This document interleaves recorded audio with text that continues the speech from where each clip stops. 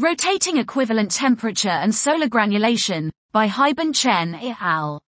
The rotation of the fluid cell generates additional pressure and exhibits properties similar to temperature in isotropic expansion, affecting the convection criteria in the form of size, with small fluid cells in a natural convection state and large fluid cells in a forced convection state. This is verified in observational data on solar granulation, which also infer that the critical size of the granule is negatively correlated with the value of the local average vortex.